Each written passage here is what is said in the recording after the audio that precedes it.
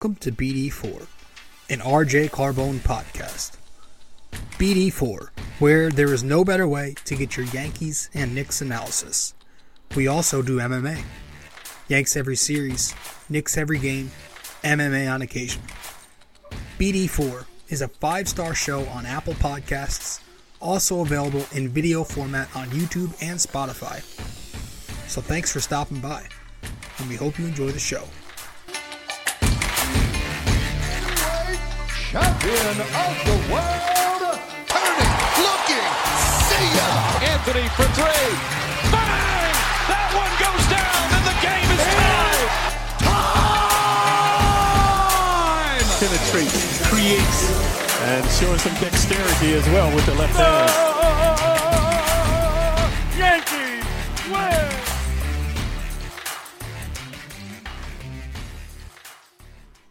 All right, that's two. Fucking that is two. Wow, that was crazy. See, how this shit can just change within the snap of a finger is nuts. Bream was talking about it after game one. The series, a playoff series, man, takes you to a range of emotions. What a win last night. Now, I was at Yankee Stadium last night. Welcome to episode 512, by the way. We're getting right into it. It's going to be a shorter one because I'm tired. It's late, and I am not getting around to record this when I want. This will be out Sunday morning, and the game's Sunday at 1 p.m. So, but, man, I was at Yankee Stadium on Friday night, 7 p.m. game against Toronto. Went there, for my birthday, and the Knicks game started at 8:30. So by the time 8:30 rolls around, I get my phone out, and fortunately the Yankee game is a blowout, not in the Yankees' favor, unfortunately. But it's a blowout, so I'm able to focus on watching the Knicks. And I was just watching the Knicks the rest of the way at the game, walking out the stadium, on the way home in the car ride home. And I am just flipping out. I'm watching this on my phone with loud human beings around me. And I could tell just by that how electric Madison Square Garden sounded. I can only imagine being in Manhattan that night at the Garden for that game. It was a sold out crowd. It was even crazier than, I would imagine, I should say, it was even crazier than the playoff game that the Knicks had at the Garden a couple years ago, because that was, right during COVID. Not everybody was comfortable going out there. They said this was the first sold-out Knicks playoff game since 2013, so I mean, they've only been there twice since anyway, but that's just, that's not a shocker, man. Madison Square Garden, in my opinion, is the craziest place to host a sporting event. Boxing, the Knicks, the Rangers, like it gets nuts during Knicks playoff games, though. I've been there, fortunately, in 2013. I went to Boston. Melo dropped 36 or something like that in Game 3. It gets insane. Nothing like I've seen before. Even louder than anything I've been to before. It's right up there with Yankee Stadium during the playoff time. Maybe even giving the Garden the slight edge, because I've experienced both. And although it's only been one game for me at the Garden in a playoff series, I will never forget that moment in my life. And I can only imagine, I had two friends go to this game. I can only imagine how insane it was at Madison Square Garden, 8:30 on Friday night. It's the streets of New York went nuts. They went nuts after the game. The Bing Bong guy returned, the KD guy returned. Guys are climbing street poles again on top of fucking traffic lights and shit. The streets of Manhattan were packed. There are videos of it online. There are non-Knicks fan NBA fans getting offended that Knicks fans are having such a good time. It's awesome. Yeah, it's really, really cool stuff. And you know, if you're mad or if you're trying to criticize Knicks fans for getting excited, that is the most bullshit beta energy you could have. Like, let the fans be excited, bro. The Knicks haven't been. They're finally getting back on top to where they should be. The NBA is such a better place when the Knicks are winning. The Knicks are a great team now. They're a very solid team, I should say. And let the fans be happy. You're in a playoff series. It's not like the New York Knicks are going out there celebrating, shooting champagne in the air. No, the Knicks fans can be as excited as they want because it's a lose-lose for us. If the streets were empty and we were just like, oh great, they won, you guys would be shitting on the Knicks and their fan base, being like, oh, they're boring. Nobody cares about the Knicks. See? No. We're going to go nuts because we give a shit about our team, because we're passionate. I'm sorry your bullshit, shitty, crappy, small market, burgundy-ass team in Cleveland doesn't get that same energy. But the Knicks fans have that different type of energy than your garbage franchise does. So the Knicks win Game 3. And the Garden was electric. Derrick Rose chance at the end, that was awesome. He had the little flash, like a throwback lob to Obi. Remnants of the COVID season a couple years ago. Jeffries checks into the game late. That was the ultimate disrespectful move by Thibodeau, and I loved it. Yeah, great game. 99-79 was the final. This was the first time an NBA team held their opponent to below 80 points all season. So, the Knicks did that to the Cavs. Sorry. I also think I heard that this was the first time the Cavs lost a game by 20 or more points. Awesome. And it's good to see the Knicks respond. Losing by 17. Respond to that by winning by 20. Fuck the Cavs. I hate them. Talked about it last time. Both teams, but there's not much of a recap. I'm not even going to recap it because this is going to be a short one.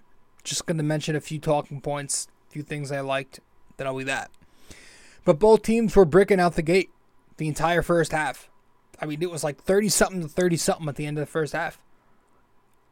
He quickly turns it over out of bounds at the end of the second quarter there. Donovan Mitchell then misses an open three-pointer. Knicks get the ball. Randall drives middle. Kicks it to Quickly for a three-pointer. He knocks it down, swish. Puts the Knicks up 11 points. The next time down, the Knicks get a steal, run the fast break. Quickly finds RJ for a dunk, and the Knicks are up 13 points at halftime. The Knicks end up pulling away late third quarter, and they stomp on Cleveland's throats in the fourth quarter. Beautiful to see that loser, Darius Garland, shoot a tour date, going 4 for 21 in the game. Also hurt his little ankle. Poor guy. Hope you're okay, D. The Knicks win. The Cavs don't win. The Cavs lose. They get beat up, bitched, and handled. And the Knicks win behind solid games from Brunson and RJ. Solid games. And a 3 for 15 shooting night for Randall. But they still win. Randall in the playoffs is just, the guy's a fucking joke. But hey, we got to figure out a way to get him going. He's got to figure out a way to get himself going. But the first thing I'm pointing out is the difference in the way the Knicks ran offense on Friday night. I noticed right from the start, they were constantly throughout the night, through each quarter, first, second, third, fourth, all night, the Knicks were running those guard-to-guard screen and rolls. You saw that throughout the entire night. You had Quickly screening for Brunson in the second quarter multiple times, resulting in some beautiful offense. It had Randall open in the corner. Cleveland left Hartenstein open under the basket, trying to help on those screens up top. just those guard-to-guard screens open up so much spacing for the Knicks, helping them generate efficient offense.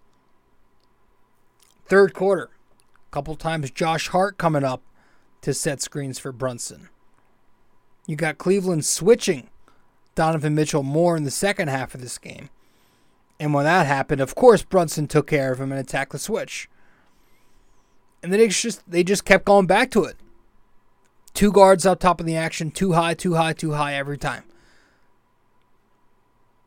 Yeah, too high, two corners spotting up, spacing out the floor, and then you're big in the dunker spot. And every single time, Cleveland just had no answer for it. And that was how Jalen Brunson had such a great game. It really helped Jalen Brunson thrive in this game. It was all about creating space for Brunson, which was his biggest issue in game 2. And Brunson's, his ISO game was working too. Like, there were times when the Knicks wanted to avoid the trap, so they didn't bring a screener into the action. There was maybe a moment, third quarter, I think it was. Brunson's coming up the floor with RJ and with Mitch. And you see RJ direct Mitch to go down to the block to clear out, so Brunson could isolate Osman, get him on an island. It was much better offense. I know the 99 points, whatever, but the process was much better. It just came down to missing open shots. The process was there. The off the ball, the body movement was there. Great to see that make a return, because Lord knows there was none of that in game 2. So that was an adjustment by Tibbs. Right out the gate, the Knicks running action with Brunson coming off a Randall screen into a DHO with Mitchell Robinson. Julius pops to the top. Brunson kicks to Julius. He misses, but the good thing was that Jared Allen was up top involved in the play, so by the time he recovered back down below, Mitchell Robinson had him boxed out. But Jalen Brunson was terrific. 21 points, 6 assists, 2 steals, 10 of 18 shooting. This kid has mastered the mid-range game. Mid-range and in, he's just perfect. Flawless. The footwork is unbelievable. I'm in awe every time I see him work his magic. Incredible footwork to be able to stop, pivot, and find a way to angle himself a good look. But he's really mastered the art of the mid-range shot. The 15-foot free throw line jumpers, the 10-foot area, those floaters near the restricted area. He is a master once he gets inside that three-point line.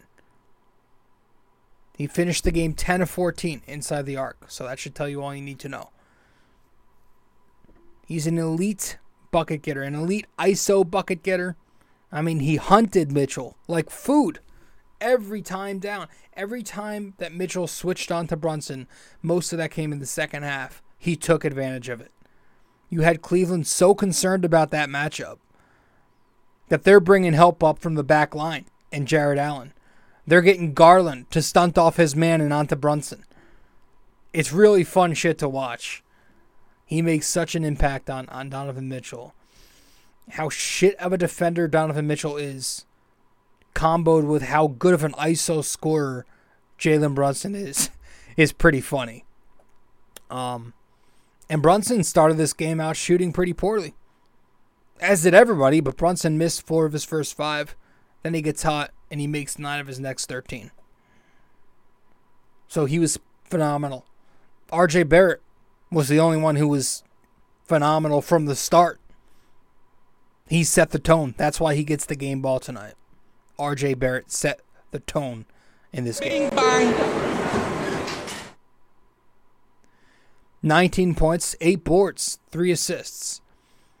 With everybody building brick mansions in the first quarter, that three-pointer that RJ knocked down felt like the biggest shot of the season. I don't know if it was, but that feeling you got when it dropped, you'd only know it if you're a Knicks fan rooting for your team. It like so many emotions, like a breath of fresh air, like motivation, like let's go, let's fucking do this. It just like a thunderbolt just went through me and I was ready. And listen, everyone doubted RJ, including me. I called him unplayable after game 2. But I'm happy to see it. I'm not rooting against him. Good for him. He had a great game. He shot the ball well from 3 out of 6. He was also getting to the basket, using his size and killing it in transition in the full court. Constantly leading the Knicks on the fast break. I loved that possession from RJ. Hold on one sec. Let me fix this camera. I loved that possession from RJ. And it was maybe the second quarter of the game where he absolutely bodies Darius Garland, powers through him on his way to the basket. And that's something he's going to have to do more this series. When he's got Garland on him, when he's got Donovan Mitchell on him in half court. Take him to the rack. But what I loved most about RJ in last night's game was his passing. I don't care about the assist numbers. He had 3. Watch the damn film back if you need to. He passed the ball. It's RJ Barrett using his brain and knowing what his best skill sets are and knowing what helps this team. Making just great passes, a pass to a pass, a pass to a miss, a pass to a make, whatever it was, his passing was on point. He got into the paint and made the simple reads. Constantly making the right move, the right decision on Friday night. Making the right pass. When he came off a drive, arrived at the rim, and if the shot wasn't there at the rim, instead of kind of turning back and taking that little inefficient fallback jumper, he's passing out of it. I heard the perfect way to describe it on a podcast the other night after the game. Understanding his limitations, right? Knowing what he's not been great at and adjusting to that and going a different route, doing something different. So I thought understanding his limitations, I think that's the perfect way to put it. Making good reads. Like I said, you had Cleveland a few times giving RJ Barrett the right side. And so instead of trying to force his way left, because that's the side he's most comfortable with, and just taking way too much energy and time off the shot clock, if Cleveland gave RJ the right side, he used it to collapse the defense, and he kicked it out to the weak side. Saw that in the second half. So I thought RJ Barrett was exceptional and absolutely deserves to get the game ball. How about the defense? I mean, the defense in this game held Cleveland to 79 points. Early on, yes, the Knicks were very sloppy, leaving their feet on closeouts. Now, they were making very aggressive, very hard closeouts, so that's going to happen. But they ended up really improving as the game went on. I know the Cavs missed a ton of good looks, but in the second half, the Knicks defense was really sharp and on point.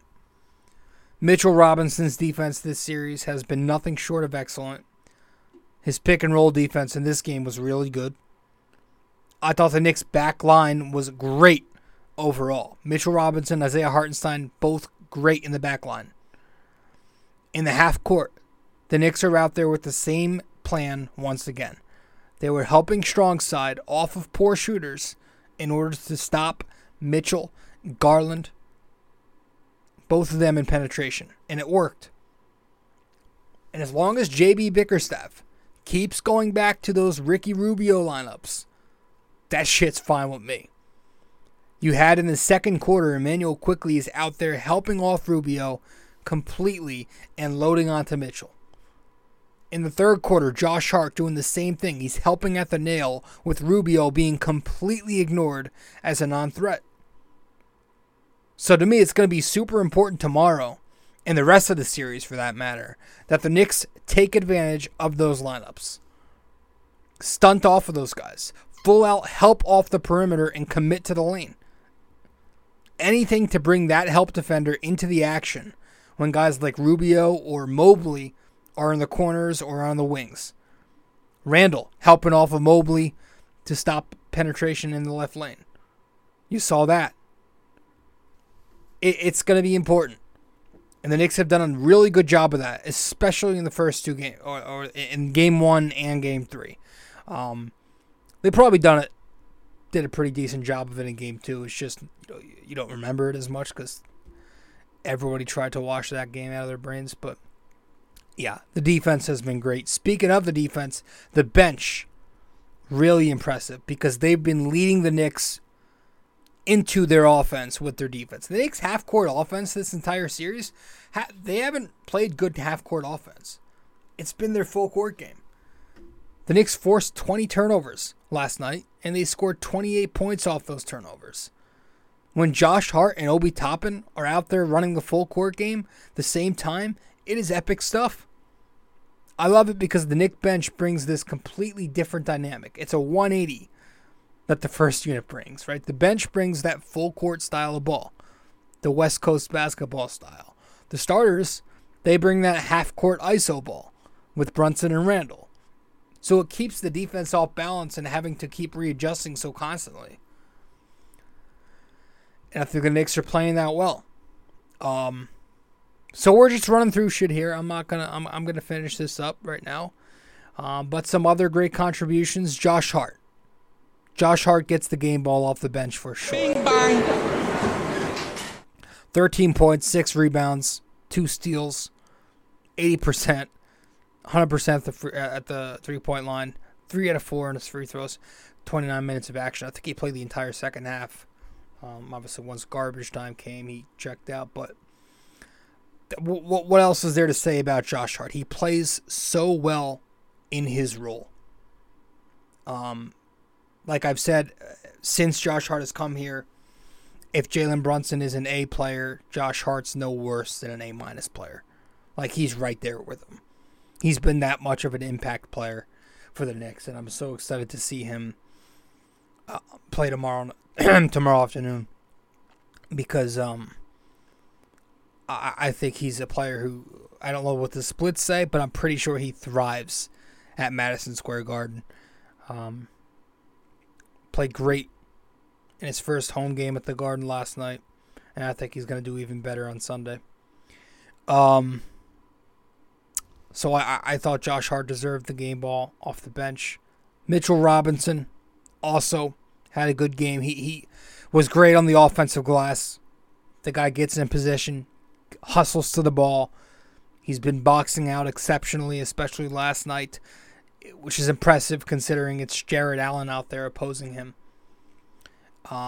Again, his defense has been great. Obi Toppin, his defense last night wasn't great, but he's given the Knicks some very good, productive minutes this playoffs. And I don't think any of us saw that coming.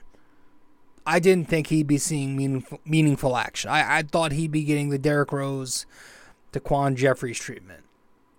But he's out there contributing in big spots of the game. Knocking down those open three-point looks. Attacking closeouts, getting to the basket. Made an excellent pass last night to Isaiah Hartenstein. And like I said, he's been playing that fast break game with Josh Hart. Manuel Quickley. Man, did we need that bounce back. Thank God we got it. It was good to see. It was refreshing. He was able to get to his spots again. Finding the lanes. Knocking down the three. The defense was very good, especially on Karis LeVert, who was a pain in the ass in the third quarter. But I thought Emmanuel Quickley held his own when he was onto LeVert. And again, he played a big part offensively, not just because Quickley scored, but the screening. The screening on Quickley's end was spectacular. Those guard screens were the reason the Knicks were able to generate efficient offense. And last but not least, Quentin Grimes left the game with the shoulder issue. Contused right shoulder, I think it was. Questionable tomorrow. Need this guy healthy and contributing. He hasn't done much yet. He's been very quiet I think the Knicks are able to win without him, but if he does play, they need to find a way to get him involved, man. I think if you feature Quentin Grimes, that's only a positive. He's just got to knock him down. He's been inconsistent all year, but it's unfortunate because he finished the season on such a high note that you hate to see him throw up 3 complete duds so far in the playoffs. But that's it. That's all I have for this episode. The Knicks take control in Game 3. We're going to end it here. We will end it here at 25 minutes. We'll get to our final break, get back, and then wrap it up with our trivia, and that's that. Stay with us. Be right there. Hey, guys. So if you are a listener of the podcast often and you want to know where to find me on social media, you can find me on Facebook at BD4. You can find me on Twitter at BD4Pod. And you can also find me on Instagram at Rob J. Carbone. BD4 is located on many different platforms. You can listen to the podcast on Apple Podcasts, and if you do there, be sure to give us a 5-star rating and review. You can listen to it on Spotify, but you can also watch the podcast on both Spotify and YouTube. BD4 is available on many other platforms as well. All you got to do is search it up. Apple Podcasts, Spotify, YouTube, and much more. We also have a website now for BD4. If you go to bd4blog.com, you can find the blog, the podcast links, and also where to find me on social media. Just go to bd4blog.com. Studio 69 Productions is a podcast production agency created by Leo Rodriguez to allow content creators to market their podcast. It's an online platform that will market your podcast or any other project that you're working on. Get in touch with Leo Rodriguez from Studio 69 Productions. You can find Studio 69 Productions on Instagram at Studio69NJ. Studio 69 Productions, where dreams are heard and born.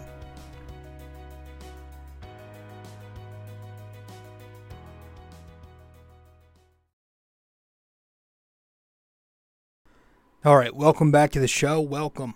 Episode 512 of the podcast. Thanks for tuning into BD4. BD4 episode 512 brought to you by Anchor. We're going to wrap this up right here with our trivia question of the day, and that'll be that. Let's get to it.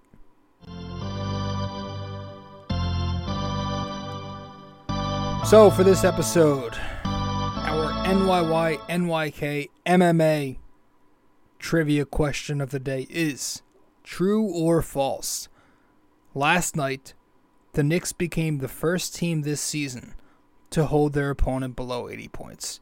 Now, your hint is I already said it in this episode. So, true or false. Last night, the Knicks became the first team this season to hold their opponent below 80 points. So, if you were paying attention, you'll get this one correct. And that's it. That's all I've got. I appreciate you tuning in. Episode 512 is in the books. I'm your host, RJ. The Knicks win 99-79. They take control of the series in Game 3. Now up 2-1, heading into another home game at the Garden tomorrow afternoon. This would be huge. If the Knicks can come out and take this game, they have a chance to... that's true damage to Cleveland. That's some damage right there. They have a chance to do some real damage tomorrow afternoon. They can do it if they can go up 3-1 here. I don't think they will. I think this series is going 7, and I think it's going to be alternate 1-1-1-1-1. I really do.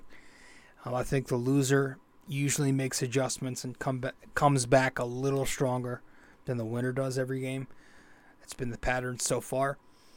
The Knicks win the first game. Cleveland answers back strong. Game goes back to the series comes back to New York. The Knicks answer back strong. But man, if they can take this game, if the Knicks take the Sunday matinee game, which I have a feeling those Sunday matinee games aren't usually good for the Knicks. But if the Knicks take the Sunday matinee game, I think they can take the series. And I think they can do it in less than 7 games. If the Knicks don't take tomorrow night, this is my little fun prediction take, whatever. If the Knicks don't take the game tomorrow, I think it's going 7. And I'm going to give the edge to Cleveland. But if the Knicks do take it tomorrow, I'm giving the edge to the Knicks. And I'm saying it's less than 7. From the start, before the series began, my thing was prediction was Knicks in 6. So that's it. Let's go Knicks. Fuck Cleveland. And yeah. Go Knicks. Thanks for checking it out. I'll see you in 5:13. All right, later. This episode was brought to you by Anchor.